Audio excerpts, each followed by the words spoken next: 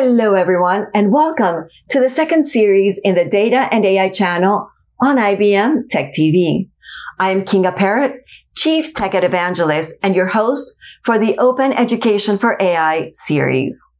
In these 5 episodes, we explore the concept of open education for artificial intelligence.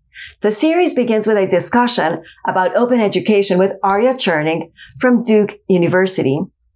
The next 2 episodes will cover an overview and then a deeper dive of the Open Data Science Curriculum Project OpenDS for All with Susan Davidson and Zach Ives from the University of Pennsylvania. The 4th one covers the experience, lessons, and pitfalls of adopting the OpenDS for All curriculum with Professor Jennifer Priestley from Kennesaw State University.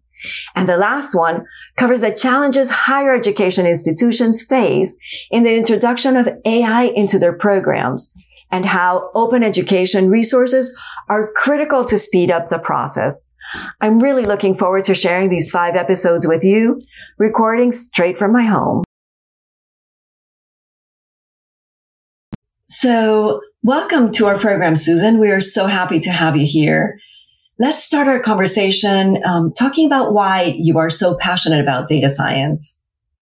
Thanks, Kinga. It's a pleasure to be here. I've been really drawn to domains where computer science plus something else. And originally this was in bioinformatics or computational biology. So I started out my research career collaborating with people in the med school as well as in the biology department at the University of Pennsylvania. And together we developed a curriculum for students in that area, in computational biology. This was, for me, the first time I'd really blended the ideas of computer science with another discipline. Of course, data science is just one more step beyond that. It's not just biology, it's social sciences, it's economics, it's whatever your favorite domain is, and ideas from computation as well as mathematics to solve the challenges. So I think it was sort of a natural progression for me going from bioinformatics to data science. And of course, the University of Pennsylvania is an ideal place to do this type of work because it's very interdisciplinary and we're all encouraged to work together spanning different boundaries. So education in computer science plus X is something I've always been passionate about. So that's great, Susan. Now, let's talk a little bit about the motivation for developing OpenDS for All. Yeah, so I think the idea behind OpenDS for All was that we're all used to sharing our course materials within a discipline. So as an example, a professor going to a new university, starting up their teaching career, will frequently use materials that they studied in their graduate courses, or perhaps get material from friends and colleagues. Now, what happens when that sort of social network doesn't exist? Well, either because it's a completely new field like data science or because the connections aren't there. So in that case, what you need is a more general sharing environment, something like a digital library, a library of materials that you can borrow from so that it doesn't rely just on a personal connection. So this is the idea behind OpenDS for All. It's a digital library of course materials that can be borrowed, modified, used, reused to develop your own curriculum in data science. That is fantastic. I mean, even the concept is so simple, and yet we don't do this much in education today. So OpenDS for All is available right now. Schools, professors, and even students can access it on GitHub. For the viewers, the link is on the screen. Susan, can you share with us the materials and what they are, what it is, what OpenDS for All is? So this is, as you mentioned, it's on GitHub, you can see here, and it's under ODPI, and it's a resource called OpenDS for All. This page will tell you about the general philosophy behind it and talk about what some of the content is, as well as who the audience is. So It's meant for both instructors and for students. It's meant for students at a variety of different levels, from high school through college level students. Although the students should know a little bit about programming in Python and have some basic familiarity with probability theory.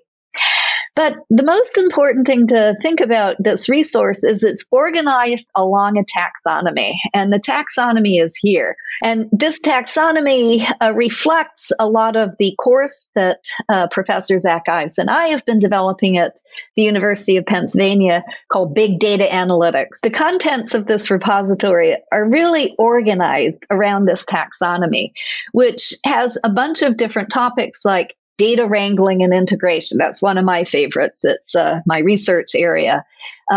Exploratory data analysis. This is visualizing the data sets to formulate the hypotheses that you want to test. Of course, machine learning and assessing the quality of the models that are developed. That's a very important component. And one of my other favorites is ethics. That's a huge part of data science. As data science impacts every aspect of our life, it's important that the algorithms that we use be fair, not discriminatory, and all of the rest. So the resources are organized along those lines.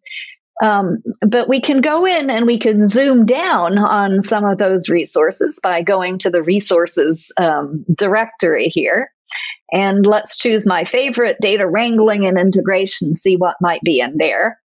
For each one of these topic areas, taxonomic entries, we try to create an overview of what the module is about, as well as the content. So in here we have slides. The slides contain, these are PowerPoint slides that can be downloaded, but they also have the speaker notes, which is terribly important because it's not always clear what you are intending on your slides.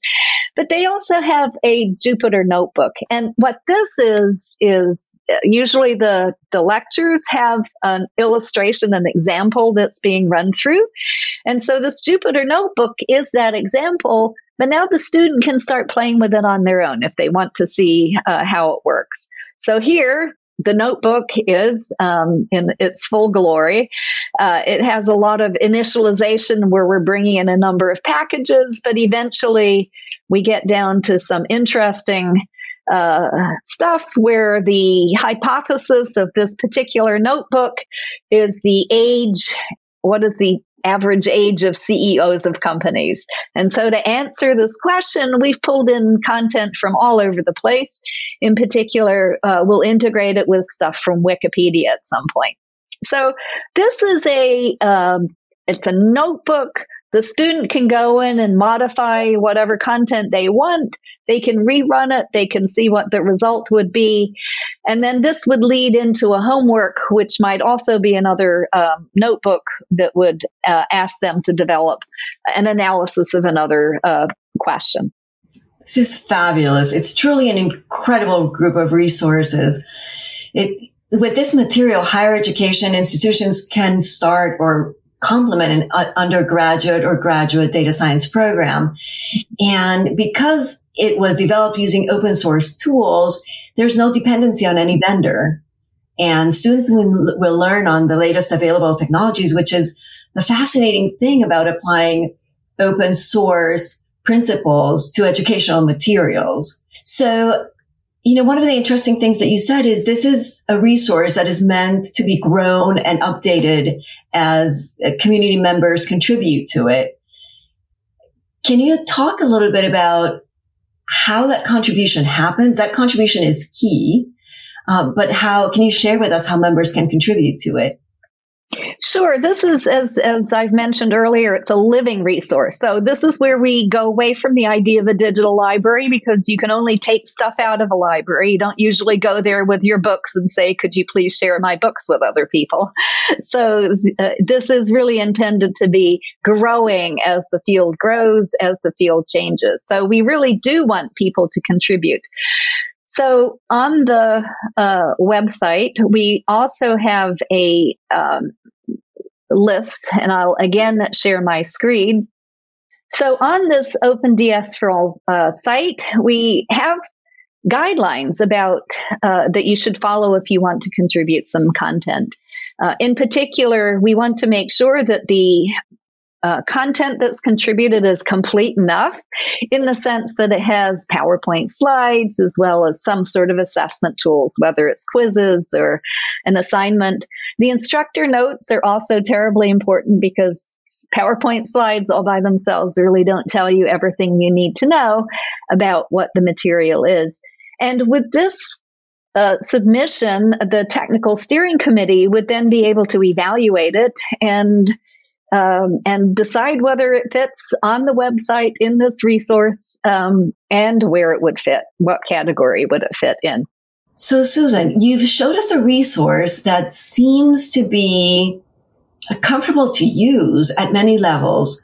Would this be a resource available for professors outside of the graduate or undergraduate higher education environment? I think that's a great question.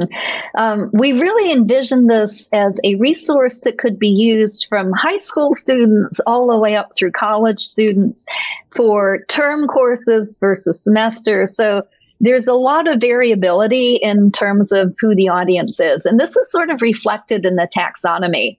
Maybe one of the categories that we didn't talk about is this idea of foundations.